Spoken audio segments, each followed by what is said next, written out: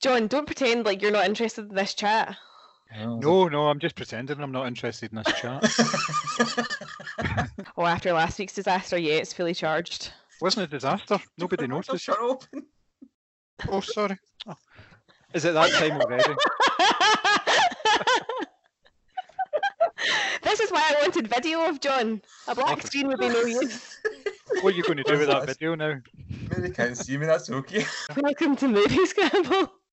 Good morning, Vietnam! I love the smell of napalm in the morning. You're gonna need a bigger one. I feel the need for speed. Roads?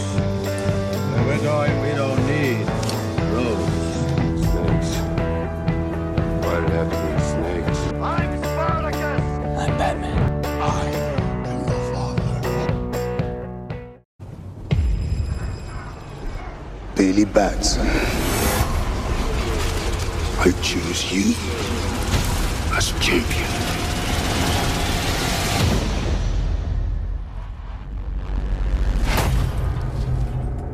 Hello? Say my name so my powers may flow through you. But I don't know your name, sir. Shazam. Wait, for real? Say, okay! Shazam?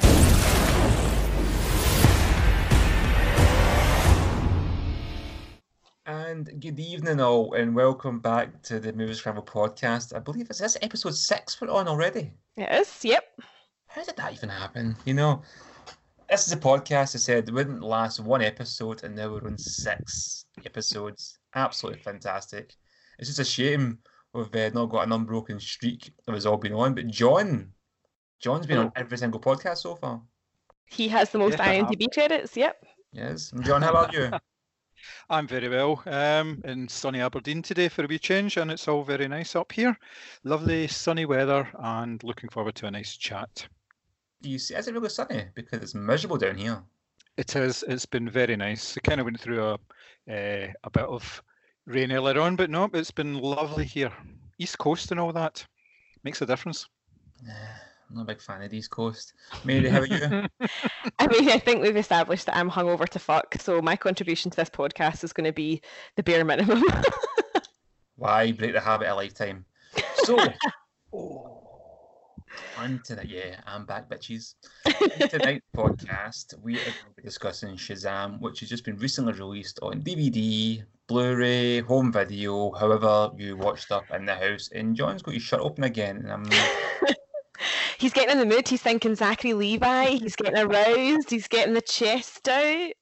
yeah. And if you're wondering why I used the word again, there, it was prior to recording. John was, I'm not gonna lie, he was stripping off.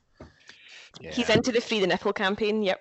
So, we're going to discuss Shazam, directed by David F. Sandberg. It was the latest installment in the DCEU. Starring Zachary Levi, it tells a story of a young child, Billy Batson, who develops superpowers. And in a little similar story to the film Big, that you might be familiar with, he grows from a teenage kid into a Superman-style superhero. The problem is, he's still a kid in his mind and at heart, and he's got a lot of lessons to learn when it comes to being a superhero. I loved this film when I went to see it. I thought it was so much fun. It was really, really funny. Mary, I believe you have an opinion on this film. I mean, I have an opinion on Zachary Levi, but that's kind of probably not suitable for the podcast, given that John's already got a nipple out. I absolutely love this. I think it's case in point that you don't have to do superhero films very seriously all the time in order for them to be a success and for them to be enjoyable. I thought there was lots of lovely nods to, as you said, like Big and even Rocky, because they do the sort of training session when he's learning to use the lightning. And I thought that the performances were absolutely great. Obviously, Zachary Levi was just having a good time playing the superhero who's essentially just a big kid. And Jack Dylan Grazer playing Freddie Freeman was really fantastic as well. Of course, Mark Strong playing the villain. You can't beat a bit of Mark Strong snarling and being that sort of classic English bad guy on screen. There were so many laugh out loud moments, really well-rounded characters, and just good fun. It was pure escapism. And as I said, it's just case in point that you don't have to do the Dark Knight every time in order to have a really well-made superhero film. John, you enjoyed that, I believe, yeah? Yeah, I thought it was another fantastic entry into the DC universe. They seem to be on a bit of a run just now with obviously doing the likes of Wonder Woman and Aquaman, and this followed on quite nicely from it. I like the way at the start of the film that it started off with a very dark tone. It was very onerous, very introspective, I'll say, but yeah, you get introduced to the antagonist first, which is a kind of a trope that you get with a lot of superhero films these days. And then once that's all finished, it just goes, nah, I'm not going to do that. Let's just have fun. And it's really, really upbeat from there. The music changes. It gets very light. You're introduced to Billy Batson in the very opening scene where he steals a policeman's lunch, of all things. I'll back you up on Zachary Levi. I thought he was fantastic. He plays a great teenager. He is really good in that role. I also thought that Mark Strong was excellent, and it was all the things about the film. Like there was a sequence where it was him and Freddie, and they were discussing what his superhero name was going to be. Now, Freddie, as a character, is he's almost like a spirit guide, because he deals with, he knows about all the lore of Superman and obviously Batman and everybody sort of surrounding in the DC universe. So that's a kind of a way into DC universe as well. But he knows about all this stuff, but he deliberately starts calling him like Captain Sparkle Fingers and things like that, which was just brilliant. And Thundercrack, Thundercrack was just my favourite, because Shazam just turns around and goes, dude, wait, what? Come on, you can't do that. I just thought, yeah, it was splendid, and it was fun, and it was exactly what you need from a film, especially one that's not trying to continue a universe. There's a moment in the film as well where I've never heard so many people in the cinema choke on whatever they were eating and drinking. It's when the demon Honsu, apologies for the pronunciation, character says, "Put your hand on my staff and say my name." I think everyone just about buckled. It was brilliant, and there were so many wee one-liners and little moments like that, when I think towards the end, when Zachary Levi and Mark Strong's characters are having a sort of square off, but they're quite far apart. And instead of, Mark Strong's giving this really dramatic villain speech, and that's quite a common trope in superhero films, but instead of actually like responding to it, Zachary Levi's like, "What? I can't hear you. You're too far away. I'm sorry. I'm sure this is really important and dramatic and evil, but you're too far away." It was just really turning all the sort of tropes of superhero films on their head and making them a bit more silly and light-hearted. Yeah, I mean, I didn't know really too much about Shazam when the film first got announced. I have read little of the character in the comics. In fact, when I did read him in the comics, it was still called Captain Marvel. Yep. And when the film got announced, all I really knew that The Rock was attached to it, but nobody knew if he was going to be playing, it's not Captain Marvel, sorry, Shazam or Black Adam, which is one of his main villains who, this isn't a spoiler, but he's not introduced in this film.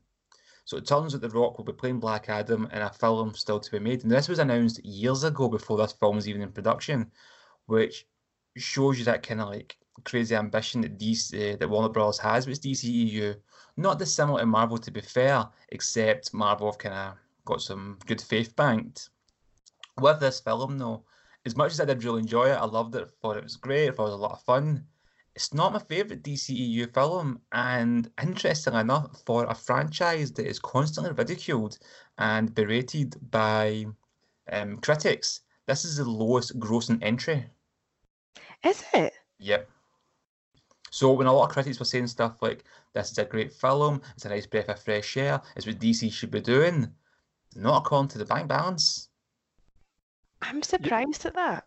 No, they've made an extraordinary amount of money off of the previous films. It's even though they've been critically panned, they just made so much cash off of them. That's why they were able to kind of continue, because if you think about it, there's been a few occasions, especially with the MCU, where if a film wasn't successful, it could have spelt real problems for them. Thinking along the lines of maybe Guardians of the Galaxy or Iron Man 2, for instance, if they didn't reach those heights. But with DC, they seem to have this built-in fan base that will go and see whatever comes out on screen. This film is still quite dark tonally. It still has that Snyder Vision kind of tint to it, you know. But Yeah, it's a lot the whole more. theme of like the idea that envy is the strongest of all of Mark Strong's demons or whatever they are, and the idea that envy can consume you and how you should brace yourself for that as an adult. That is quite a dark message, and amongst all the kind of fun and nonsense. And there's a scene, this isn't a spoiler, but I'll speak about it vaguely so that people that have seen it will know the scene. But when Mark Strong takes his little demon emotions into the boardroom, And that yeah, scene is brutal. yeah, Absolutely brutal. And that's one of the things I like about DC is they're not afraid to do stuff like that in spite of critics and their opinions. They're still trying to do that thing. It's a bit different from Marvel. The people could argue that this is them trying to kind of go more kind of Marvel route and more kind of family friendly. It's still, as you said, they're quite a dark film in many, many ways.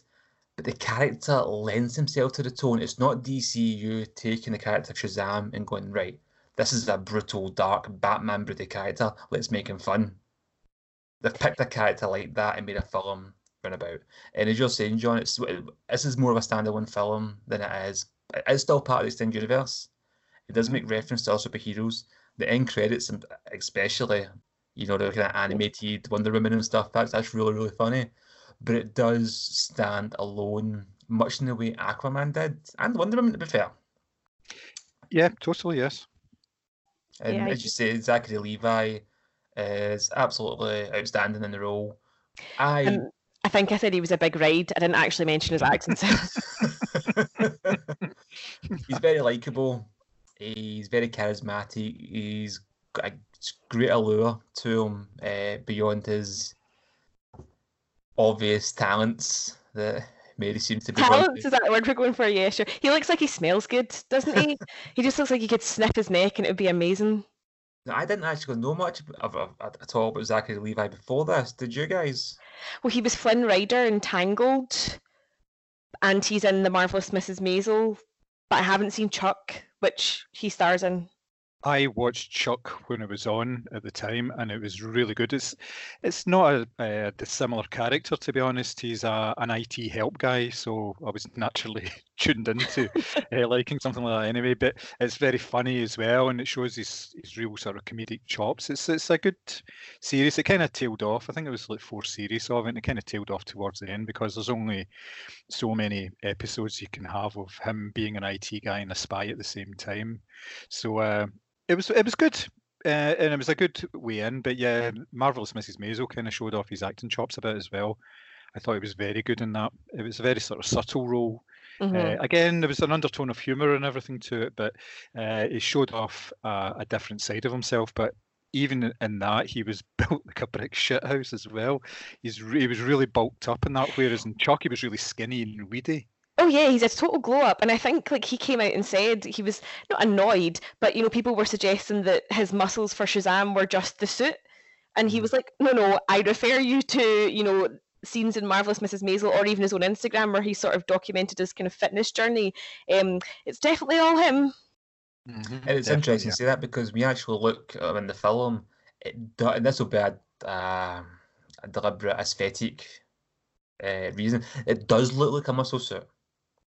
Compared to, let's say, like Ben Affleck as Batman or Henry Cavill Superman, it does look like he's wearing some kind of like enhanced suit. But I think that's made deliberate because of the comical nature of the character as well. Yeah, I kind of thought that was kind of part of the joke. Yeah. Because he's obviously really a teenage boy, and I kind of felt that was like part of the in-joke of like, oh, well, you just buy inflatable muscles or something like that. Yeah, it's like the two kids on each other's shoulders with the coat type. Yeah, it's exactly that. Yeah. Speaking of good acting chops, though, his villain, as we mentioned, is Mark Strong in the opposing role, who again just looks like he's having so much fun in the role. He just doesn't know how to have a bad performance, to be perfectly honest. I've seen him in so many films, and he's always good. What I like about Mark Strong is the choices that he makes as well, because he could be quite easily typecast as a villain, and you kind of look at a film that he's in or a television program and you think, oh, is he the bad guy here? So you never really know because of the choices he makes. Sometimes he's good, sometimes he's bad, but He's very, very watchable, really is. Yeah, I think the problem is when you see him in something and you don't know if he's a bad guy, you just assume he is, as you're saying. But that's because he's such a convincing bad guy. Like, anything I watch him in, I think he's going to be the bad guy. He's going to turn at some point. He's going to be the villain, and it's like he's not. I don't think he's typecast as a villain, though. As you said, John, I don't think he's typecast. He's just such a convincing villain. I like to see him as the villain. I will it in his roles, and you get plenty of bad guy stuff from him here. He's great. Oh yeah, he absolutely purrs every line that he has, and it's that kind of slight snarl of the lip, and he just does make an excellent villain. But Mark Strong's somebody that I've liked right back from like Our Friends in the North, and was it Low Morning Sun, the one set in Edinburgh as well. He's a fantastic actor, and he's made some really cool choices that I think have kind of deliberately kept him out of like big Hollywood features, but he's still a really bankable asset, if we can talk about him in those terms. Yeah, he's a very solid actor. It's like I don't imagine anybody would. He's not a leading man. You don't see him in leading roles and stuff. But he is a kind of guy that if you see him opposite someone, you think, "Oh, Mark Strong's in that." My interest is piqued. Like, I didn't know much about Zachary Levi. I knew he was in Chuck. I didn't watch it.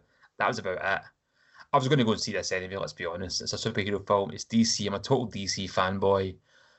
Knowing Mark Strong's in it, it did pique my interest a little bit more. Absolutely. I just thought it was a great film, a sort of nice way to sort of kick off blockbuster season, as it were. All the criticism in me as a whole is that it did fall down that typical superhero rabbit hole in the third act, big CGI villain piece, and I didn't think it really worked well here. In the same way that Wonder Woman didn't really work, and the film was really good up until then, and then got quite generic. That's the problem that a lot of superhero films have, the third act. They have to put a spectacle on now. If you look at previous two, Wonder Woman, Aquaman, you could probably say that the third act was probably the weakest in those films as well, because it sort of fell back on the, hitting big things or hitting imaginary things, which doesn't really work and it's not really of any interest. Sometimes these films can get away with it, and I think Shazam just about gets away with it because of the way that it tackles the fighting the bad guy in the third act. As you say, we're not going to give anything away, but it does something slightly different, and it actually feels like more of a sort of proper ending to it. But yeah, it is a problem for all these films, let's face it. Yeah, I suppose you're right there, actually, because at least with Shazam, you've got a very human villain in Mark Strong. Even though he's surrounded by these 7 deadly sin-style demons, he's still a very tangible and physical punching bag. Yep. Absolutely. I'm disappointed that Zachary Levi didn't get his kit off. You could always watch the Shazam Triple X parody, which I'm sure somewhere like. Well, that was something that the character of Shazam says very early on. He says, when he's asked, what can you do? And he says, I don't even know how to pee in this suit. It's a typical thing that a boy would think of. And that was one of the biggest strengths for me. I thought the screenplay by Henry Gayden, based on a story by him and Darren Lemke, it did really kind of capture that idea of what a teenage boy would be like with superpowers. He's going to be a bit of a knob. He's going to be a bit arrogant. The scene when he's like, he's on the rocky steps, he's like, lightning in my hands, and he's getting money off people for doing tricks. And this is a world where superheroes exist. We have Aquaman, we have Wonder Woman, we've had Superman, we have Batman. These people exist. People know of them. The Suicide Squad. The world has been saved many, many times, but he is still capitalising on this. Oh yeah, I'm so glad that one of us sang the lightning in my hands thing, because that is absolutely hysterical. What I also loved as well is the scene where they're blowing up, like he obviously discovers he can shoot lightning. They're throwing textbooks at him, and he's like, math, social science, and he's just blowing them all up. My sister actually turned around to me. She is a teenager, and she went, that would be me. I was like, yeah, that's exactly what everyone would do. Just get rid of all their responsibilities first. Yeah, it goes to the strip club and things like that just because he can. He's buying beer. It's just it is a very good film. I wouldn't mind watching it again. I think I found this with every DC film I've watched. Actually, I've enjoyed it more the second time, apart from Suicide Squad. I'm going to pass on that. I haven't seen it at all. It's okay. That's a whole new, that's a whole other conversation to be It's another perfectly honest. podcast It's completely. like- If you're interested in us doing a DC and Marvel podcast, please let us know on the social medias. How old do you sound on the social medias? I know. Yeah, sounds as old as me. I know, but you've got that silver fox, open neck, 20 buttons under him thing going on that Sonny doesn't have. Okay, so I think it's safe to say that I am a fan of this film and it's a recommend for me. John? Yeah, definitely. Mary, recommend. not just Zachary Levi's package, but the film in general. Oh yeah, I've pre-ordered the Blu-ray. Buzzing. I loved it. Did you see that? Yeah, you electrocuted a bus and almost killed these people. And then I caught it. I didn't really know much about the Shazam character. Obviously, I'm going to go and see it. I didn't know much about Zachary Levi either. I was a fan of the director, David F. Sandberg, who previously made the horror films Lights Out and Annabelle Creation. Now, I thought Lights Out specifically it was okay. It was good. It was based on a short film. You could tell it was a short film idea. It worked best. It just, when you run it over 90 minutes, I got a bit kind of tired. Annabelle Creation, I think, is one of the best horror films in the last 10 years. And I was very, very intrigued to how it was going to make Shazam. And seeing the trailer didn't have any horror elements at all. Now, we do mention it as quite dark. Seeing the ballroom, for example, you can see where that kind of horror background comes into it. But this is another example of the trend of big studios taking independent directors and throwing them into multi-million-dollar blockbusters. Sometimes it works, sometimes it doesn't. The one I can think of that doesn't, most famously, John, you know what I'm going to say? Well, there's so many to choose from. Oh no, it would be Fantastic Four. Exactly, Fantastic Yeah. Four. I was a massive, massive fan of the film Chronicle. Fantastic Four remake. Well, the most recent one, most precise, 2015, is one of the worst films I think I've ever seen. It's atrocious. Now, I don't think it's entirely the director's fault, but it's a really bad film. There is good examples though, and we have selected 3 of our favourite directors who have made the jump seamlessly from independent film to thrown into a blockbuster, usually a franchise, and done quite well. Now, if you think that's a clumsy title for this next segment, that's why it's not been advertised on social media. So we do apologise if we haven't got your thoughts and stuff like that. Now you know what this topic is, you can let us know after the fact. But Mary, you're up first, since you're hungover. Christ, honestly. So my first pick is just somebody that I absolutely love because I think he's very zany and quirky and has sort of seamlessly made that transition. So it's Taika Waititi. Obviously kind of famous for starting his career in Flight of the Conchords and doing that sort of, really quirky, off-the-wall style comedy. And he sort of slowly moved into sort of, bigger and bigger projects. So I think What We Do in the Shadows came next, which is one of the funniest films I have ever watched. The werewolves, not swearwolves line will stay with me forever. And from there, he did The Hunt for the Wilder People, which again is a really quite catchy, it's Sam Neill in it, so it kind of started to get bigger and bigger casting, kind of a sort of sad, funny, sort of again offbeat kind of drama comedy type thing.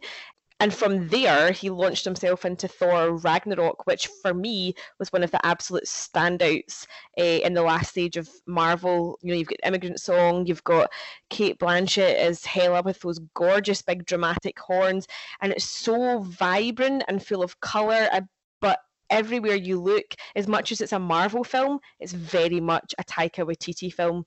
It's really stamped with his sort of personality and style of humour and visuals as well. He obviously has a bit part in that as well as Korg, the guy who just can't organise a revolution. And he's fantastic. He's obviously signed up to direct the next Thor movie, which will see Natalie Portman pick up the mantle. And he's just great. For me, he can do no wrong. He's a snappy dresser who loves a pineapple shirt and just he really delivers on everything that he does. I love his sense of humour. He's a very, very clever guy. I really hope he can do no wrong because he signed up to do Akira and it actually looks like the project's going to go off the ground after 3 decades. And I am a massive fan of Akira. I'm a big fan of this director. I really hope. I really hope it's a film that I deserve. Just me, specifically. Just made for Thomas, yeah. Just for me. My first choice is Gareth Edwards. Started out as a visual artist after qualifying from uni, and he used those skills very well in the 2010 film Monsters, which is a low-budget sort of sci-fi horror film where a journalist does a favour to a very rich man and go and collect his daughter from a quarantine zone in Central America where these monsters, as they've been termed, have landed from outer space. It's a beautiful film. It's really well done. It's very, very low budget. The monsters of the film, you actually only see them for about 5 minutes. It's almost a case of, like There Will Be Blood without any, there's no blood in There Will Be Blood. It's the same sort of idea. The monsters only appear very briefly in it. It's a cracking movie. And from that, he got the chance to direct Godzilla, the 2014 adaptation of the classic Japanese sci-fi Let's Fear the Bomb movie. It was a partial success. I would say it's a success because I really enjoyed the film, obviously, but I was very biased. I like these type of films anyway. He was able to use his visual stylings and his visual language to great effect in the film. When you saw the initial trailer, when you saw the halo jump scene, and I don't know if you both remember that. It's a fantastic piece of filmmaking. It just looks so good. It's spectacular, and it really made people want to actually see the film. And I think because of that, there was a certain amount of disappointment, mainly because it focused on a human character that wasn't particularly charismatic. And again, there wasn't enough monsters in it for a lot of people, which was obviously remedied in the film from this year. It was a good jump up, and obviously because of that as well, he was able to go on and do Rogue One, but that could be another podcast in itself again. I wasn't the biggest fan of his Godzilla film, to be honest, for some of the reasons you kind of mentioned there. I do love Monsters, though. I think it's an absolutely incredible piece of filmmaking for especially how he made it. You do appreciate the film a lot more when you know the backstory behind it. Take that backstory away, if you just went, this is another indie-style film, you can really enjoy it. It's a very good film. It's a very good story. And I loved Rogue One. I actually didn't realise, because I obviously wasn't paying attention, that it was the same director that had done all three. But Monsters is something I will now look at, because you've piqued my interest. It's really good. The sequel, not so much. Which I believe is available in the moviescramble.co.uk archives. Nice plug. Smooth. Well, just to be precise there, in case we get sued by any studios. Not the movie, but a review. I am going to go with Colin Trevorrow. He made his feature debut with the low-budget indie comedy Safety Not Guaranteed, starring the absolutely amazing Aubrey Plaza. The film told the story of 3 magazine reporters who respond to a classified ad placed by someone who's looking for a companion to go time travelling with. I actually only seen this film recently.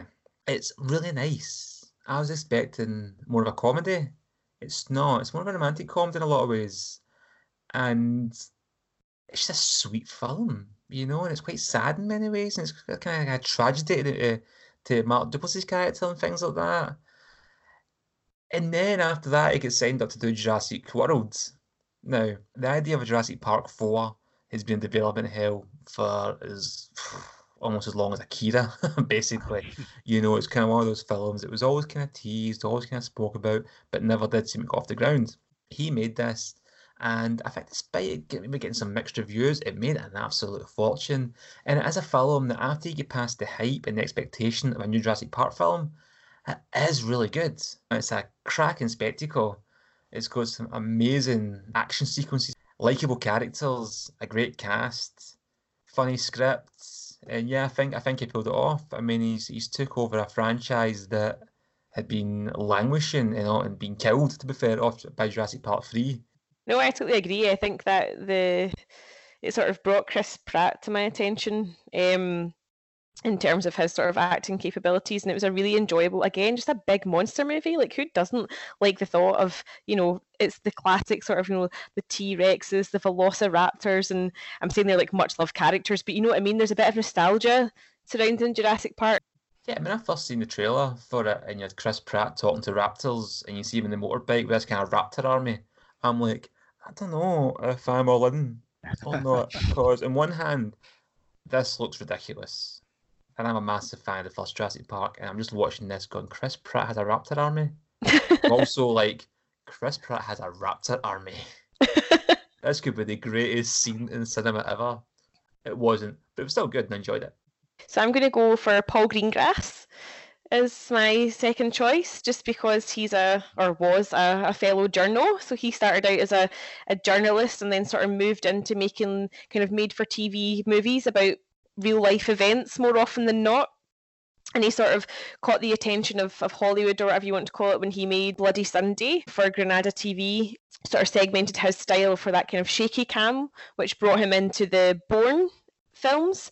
The Bourne films, I think, obviously the books were written in like the 70s, and I think that was something that was touted for a long time to sort of be the American James Bond type of thing. And he really brought a new character to life. Like, I think it's quite hard to launch a character that people are going to be invested in for a franchise, but I feel like he did that with the Bourne films. And obviously from there he went on to do United 93, which absolutely ruined me. Like, it was a horrific cinema trip for obvious reasons. One of the few cinema trips actually where I felt like everyone in the theatre was completely silent for the entire time. It was absolutely just the worst sort of experience ever in a way, but watching it was obviously thoroughly entertaining. It was really well made. Most recently, he has done Captain Phillips with Tom Hanks, obviously telling the story of the man whose ship was invaded by pirates, which gave way to that famous line, "I'm the captain now." But I think he's somebody who's had a really interesting career. You know, he's done a sort of research and fact-finding side of things as a journalist, and sort of made his way sort of naturally into documentaries, which then naturally led to sort of, you know, TV dramas of real-life events, right up into these massive Hollywood blockbusters that he's, you know, quite clearly put his own stamp on. Like, he has quite a distinct style, and I think that if I heard that something was a Paul Greengrass movie, I'd be interested in it as well, just because I quite like the back catalogue. But I thought he was quite an interesting choice. He's had quite a nice sort of varied career. Yeah, I mean, I'm not the biggest. It's not that I don't like the Bourne films. I'm not a big, massive Bourne fan. But I do really like Paul Greengrass. United 93 was a film I had zero interest in. How's he going to pull this off? And I was gripped that entire last half hour. And again, it sounds stupid, and you know what's going to happen. It's like watching Titanic, but I was absolutely gripped watching it, and I'm just like hands over my eyes, going, "Oh no, it just made it so real." And I think because it was so soon as well, that kind of added to the impact of it, and it was just it was a brutal but necessary watch, I think. For this one, I am going to go with James Gunn. Obviously, not cancelled. Uncancelled. So obviously he started off doing sort of trauma films, very low budget horror with dubious taste, let's say, which obviously got him into a bit of bother later on in his career when previous tweets and jokes were taken in a different context to which they were probably originally aired. But his film just before he hit it big was a film called Super, which was a Rainn Wilson pretend superhero. It's a really good movie. Film. It's an excellent movie. Rainn Wilson is particularly good in it. He's a sort of a middle-aged man that has a bit of a crisis and starts dressing up in a sort of Flash-type costume. His catchphrase is "Shut up, crime." And he goes out of his way to try and save people. And as you probably guess, it doesn't go particularly well. It's funny, but it's also kind of brutal as well. There's an awful lot of violence in it that just you don't expect. You're sitting there watching and you go, whoa, what the hell happened there? So from that, obviously, he got the nod from Marvel and went on the first Guardians of the Galaxy film. Now, at the time, obviously, Guardians of the Galaxy wasn't regarded as being a big film within the MCU. In fact, it was a bit of a risk. Most people didn't know the comics, didn't really know the characters. So he was basically given a bit of room to maneuver and do what he wanted to do. And I mean, the product speaks for itself. He kind of knocked it out of the park, and he's set himself up with another 2 sequels, and he's gone on and done a few things since then. Obviously, he did Brightburn as well, so he was involved in Brightburn. He was producing that. But yes, he's obviously hit the big time from there, and it just showed that the lessons that he learned as a young filmmaker he was able to bring that to the screen when he had the money and obviously the backing of a major studio. I just think he's a fantastic director, and the kind of thing that he does is just brilliant. There is a little Easter egg in Brightburn that suggests it's a shared universe with Super. Oh, all right, okay. Yeah, I won't say anything too much. It's right at the end, so I won't say anything else for people that haven't seen it. But that's not a spoiler, by the way, either. I mean, I've seen Super, and I didn't even notice it. I wasn't the biggest fan of Super, to be honest with you, but I agree with everything you said regarding Guardians of the Galaxy. Relatively unknown director, especially for that scale of film for a household name. Now everybody knows who James Gunn is. Yeah. And everybody knows who Groot is, things like that. So you can't get away from that, he's obviously done something right. I am going to go with Scott Derrickson. And the reason I've picked Scott Derrickson as he kind of had two shots. He made his feature film debut with Hellraiser Inferno, which was straight to video. Now, this was the first Hellraiser film in the franchise to go straight to video. It has not been the last. This was the fifth one. To be fair though, it's actually not a bad film. It's pretty good for what it is. It's a low budget horror movie. It is pretty good, and you can tell this guy's got a bit of talent here behind the camera. He followed that up with The Exorcism of Emily Rose, which I think is a cracking film. That is a really good film. Yeah. It's one part horror, one part courtroom drama, and it manages to merge the two styles very well. Got a call up for the big leagues with the remake of The Day the Earth Stood Still, which is terrible. Even the Keanu Reeves' biggest fans can't really defend that one. So it was back to low-budget horrors for him, where he did Sinister, followed up by Deliverers from Evil, for Marvel to come knocking for Doctor Strange. Now, Doctor Strange is arguably a bigger commodity than, say, the Guardians of the Galaxy. He's more well-known, but probably not that well known. People might recognise the name, but do they recognise the character? Do they know much about him? Despite being a very under the radar hit, Doctor Strange is an absolutely fantastic film. It's visually incredible. It just looks amazing. Cumberbatch is brilliant in it. The whole cast, Tilda Swinton. How this film has not got a sequel before now is baffling to me. I know it's getting one. I know it's been announced recently. This should have had a sequel years ago, in my opinion, or at least one announced. One of the most underrated films in the MCU, in my opinion. Absolutely. It was like Inception meets the MCU. I thought it was incredible. I thought Mads Mikkelsen was a brilliant villain. And I really enjoyed the way they explored the character and how he sort of slots into things. And I am bursting for the Multiverse of Madness. I can't wait. I thought it was a great film. Yeah, I very rarely go and see 3D films if I can avoid it, because I don't think the cinemas here are the best for 3D films. That was one film I came out of thinking, I wish I went to see that in 3D. I don't go and see 3D films because I already have to wear glasses for the cinema, and wearing 2 pairs of glasses just makes me look like a loser. It's harsh. I thought it was a fantastic movie. As you say, it was visually a spectacle. And you can't really beat having a bit of Benedict Cumberbatch on screen, let's face it. It's difficult to single it out as far as like sort of MCU films go, but it tried to do something a little bit different and obviously introduced certain Eastern elements with Western actors sometimes, but it still came across very well. And yes, a sequel should have been announced, but I think the reason they didn't do the sequel thing was because there was so many films already on the slate. And I think the way that Marvel operate is if they're bringing a new character in and it doesn't do particularly well, they're not going to announce something straight up. They're going to wait. And obviously Doctor Strange played a big part in Infinity War and Endgame. So he was still very much part of everybody's sort of collective consciousness. So, it might be good that they didn't try to rush one through and obviously just decided, well, we'll do that as part of Phase 4. I think they're slating Multiverse of Madness as the first Marvel horror film. Ah, excellent. So Mr. Derrickson will be very well placed for that then. Well, that's exactly what I was thinking. I'm really looking forward to it. I mean, I don't know if there's any Hellraiser fans out there. I'd recommend the 5th one. Okay, I'll take your word for it.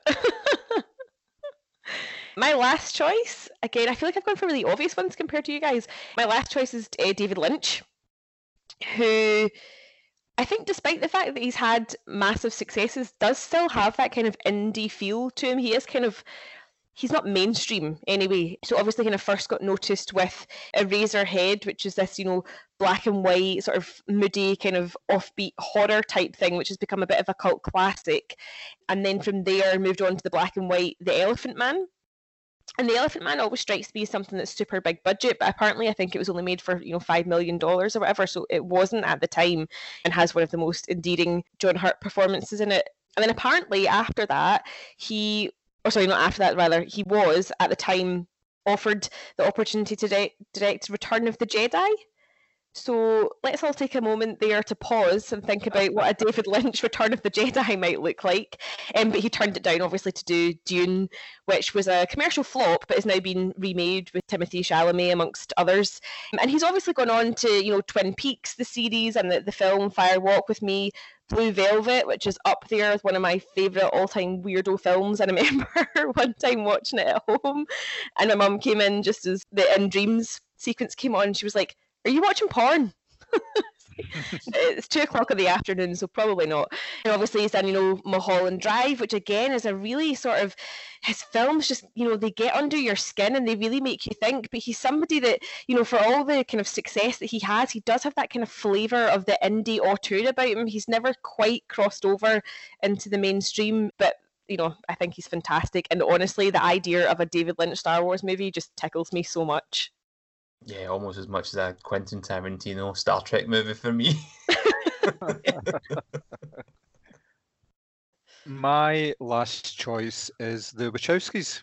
They started off in Hollywood as screenwriters. They wrote the screenplay for the film Assassins, which eventually became a Sylvester Stallone, Antonio Banderas gig, which wasn't particularly good, but I think their original script was changed to quite a large extent.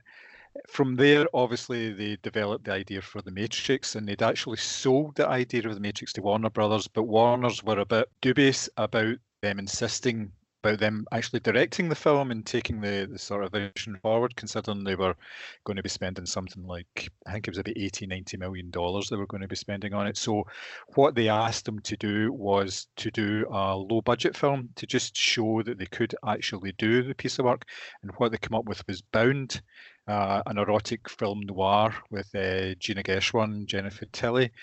And it's a very tight, very erotic, and it's a very good film as well. Can and you it just showed erotic. Maybe undo that button again. You're obsessed. We can have a private chat later. Christ. So, oh, you guys are listening or missing out on this. It's free the nipple this episode. Just checking to make sure how many buttons I've actually got undone. So yes, we can cut all this out. No, we're keeping it in. We're keeping it in. Yeah, that's what she said.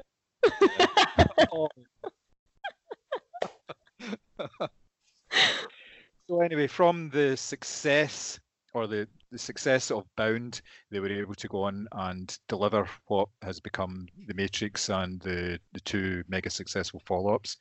Basically launched their careers and prove to just about everybody that they could actually go on, and they knew how to deal with money, they knew how to deal with actors, and they basically knew how to put a product out on the screen that people wanted to see.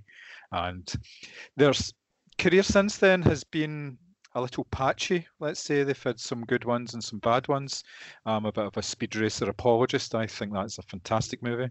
Saw that in the IMAX and I just loved every single minute of it. So it's good memories for me as well for that film. I didn't like some of their output after that to the same extent. It was Jupiter Ascending, which I thought was just a bit silly, but it certainly put them on the map, and I think this is worthy of including in my list. Absolutely. Okay. I agree. It's a very good choice. Thomas, your last choice. I'm going to go for who is arguably my favourite director and the man who made, in my opinion, which therefore means fact, the greatest film ever made, in Steven Spielberg. I I'm mean, not this, going to argue with that. no, this is a guy who was plucked from virtual obscurity after making a couple of films and given Jaws to make. Now, I don't think anybody really knew that Jaws was going to become the absolute like blockbuster monster that it was. This is a guy who made a TV movie called Jewel, which is very good. Nice wee kind of thriller, stroke horror, depending on what kind of gauge you watch it with. Followed up with Sugarland Express, which I believe was his first theatrical film. Technically, his second theatrical film then was Jaws, and this is a guy who's still in his 20s. They gave him millions. They give him this massive summer movie to direct, and everything just goes wrong. It goes notoriously over budget. The actors are drunk on set. The special effects fail. People are arguing. They're actually rewriting the script on set.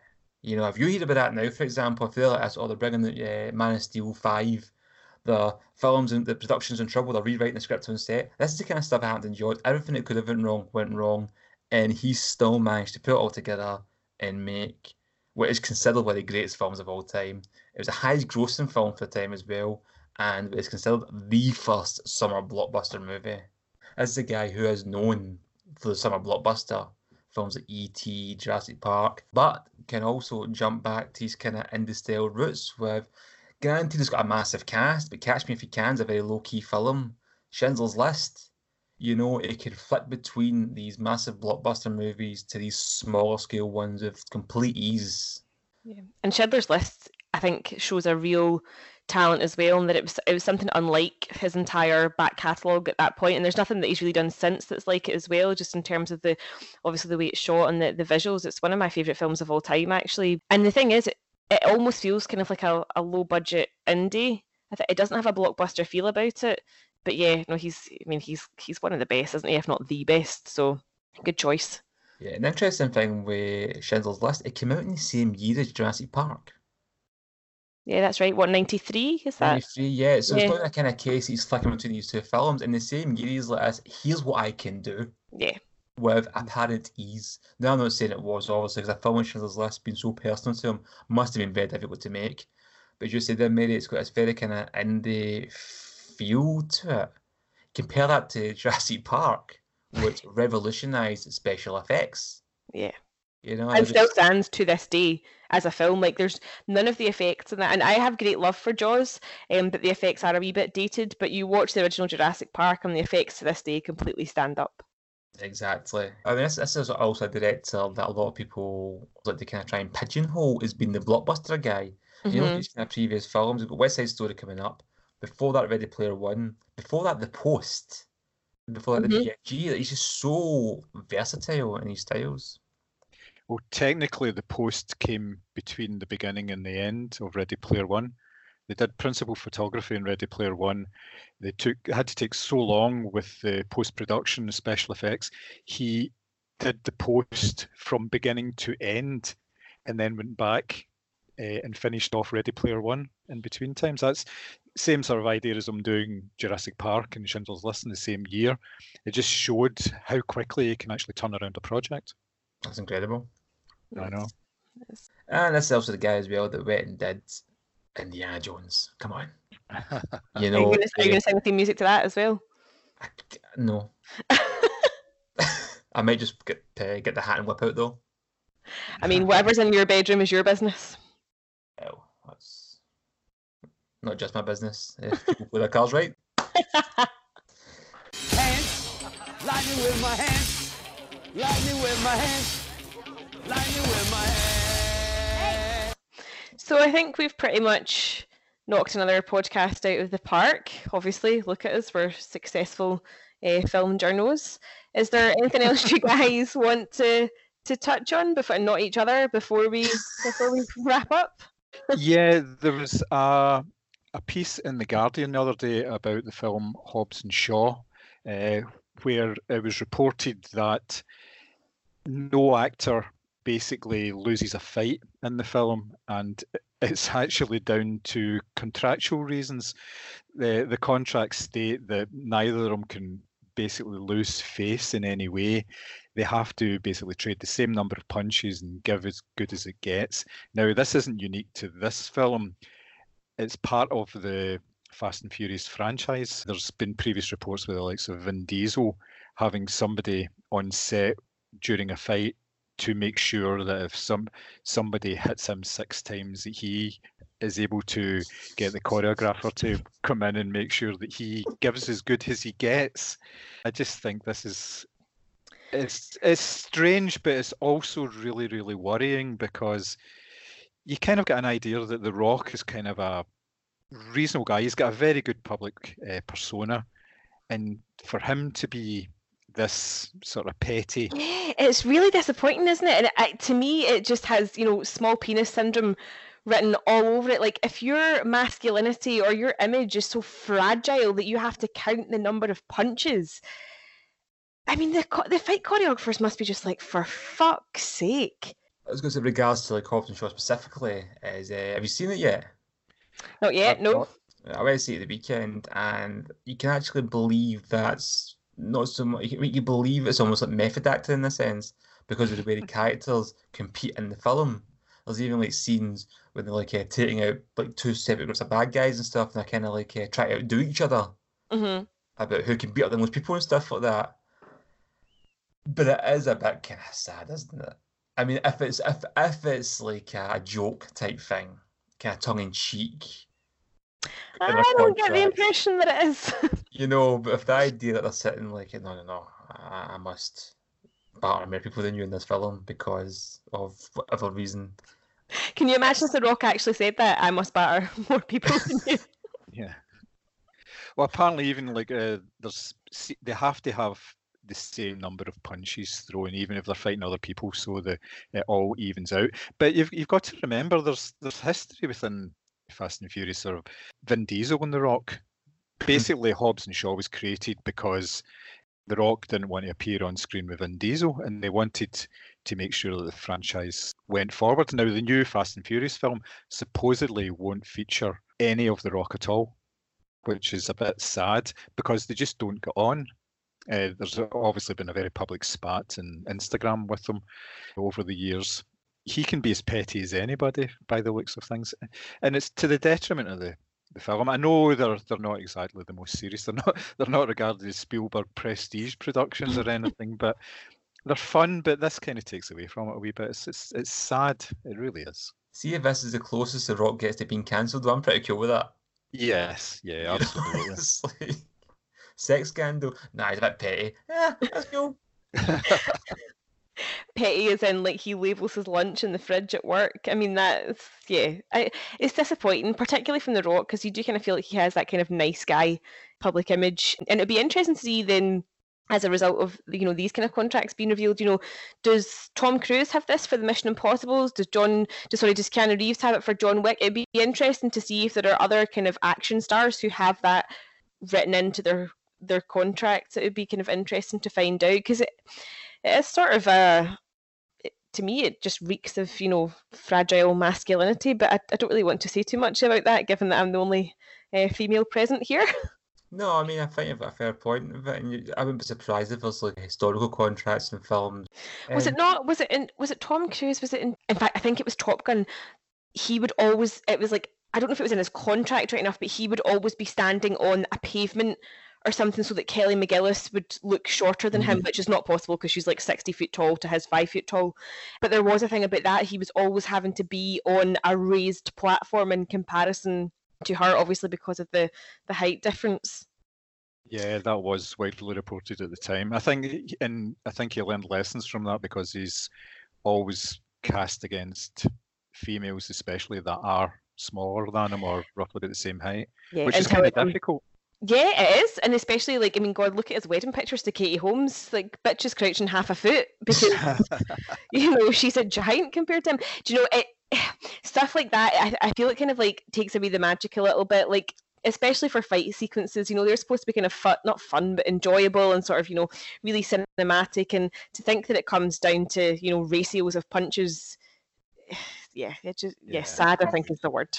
Yeah. I mean, there's 3 post-credit scenes in this film, and I sat through them all. I didn't see fight punch counter in the credits, you know. Maybe that's not a job title yet. Although I could swear both of them do lose a fight in that film. But against each other? No, when they fight Idris Elba in the beginning. But that's plot. That's setting up plot. It doesn't matter if it's the bad guy. They're not going to. They have to lose the first fight. They have to lose the first fight against the bad guy in order to come back stronger. Yeah. I don't. That's a plot device. That's not a contractual thing. I don't think The Rock said to the screenwriter, "I know you've planned to have me die at the end of this film. Don't." If you know what's good for you. And the screenwriter's like, you know when I run for president, I'll remember that you killed me off in this franchise. I was planning to have Idris Elba batter both of you and just have the bad guy win. How's that for a fun family summer blockbuster movie? You know, I want my contract to say that I don't lose this fight. So, also, I'm not saying these things aren't possibly true, but how much you take it with a pinch of salt as well. You know, publicity is publicity. If we can get something in the paper for a film, then we're going to do it. No matter how big the film is, it can always be bigger. Yeah, that's very true. And then we're talking about it, so we're just spreading the word even further with our many 2s or 3s of fans out there. Hey, Part of me wants to go and see it now to actually try and keep some sort of tally of punches. The film itself, though, I was underwhelmed by it. I think it tries too hard to be the film it wants to be. Mm-hmm. And I was a bit like, yeah, I enjoyed it, but it's no Fast and the Furious 5. I just like films with 5 in the title. I know, this is fine. Yeah. Well, if that is us for another successful, outstanding, award-winning, soon-to-be number 1 in iTunes podcast. Yeah, it's in my contract that I have to be part of something decent. Do you know what's actually really interesting? Because John faxed me his contract earlier and said he has to get this just a wee bit more airtime than you. That sounds about right. Yeah, he does have the better hair, in fairness. Yeah, and equal numbers of A's and ums, obviously. He also insists that when I do the audio pod, I put a thumbnail of John with his shirt open. It's not for content; it's just for that thumbnail.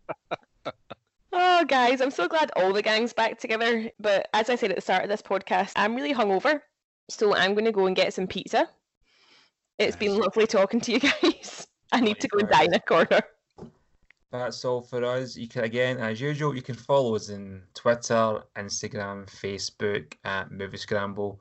Please subscribe, leave a review, even if it's not good. I don't care anymore. Just give us your comments. And check out our reviews, articles, opinion pieces, and all sorts of other fun past podcast episodes. Pictures of John with shirt open at moviescramble.co.uk. Thank you. Bye. Bye.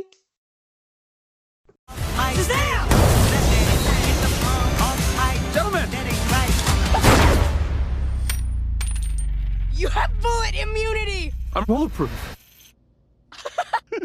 You're dead.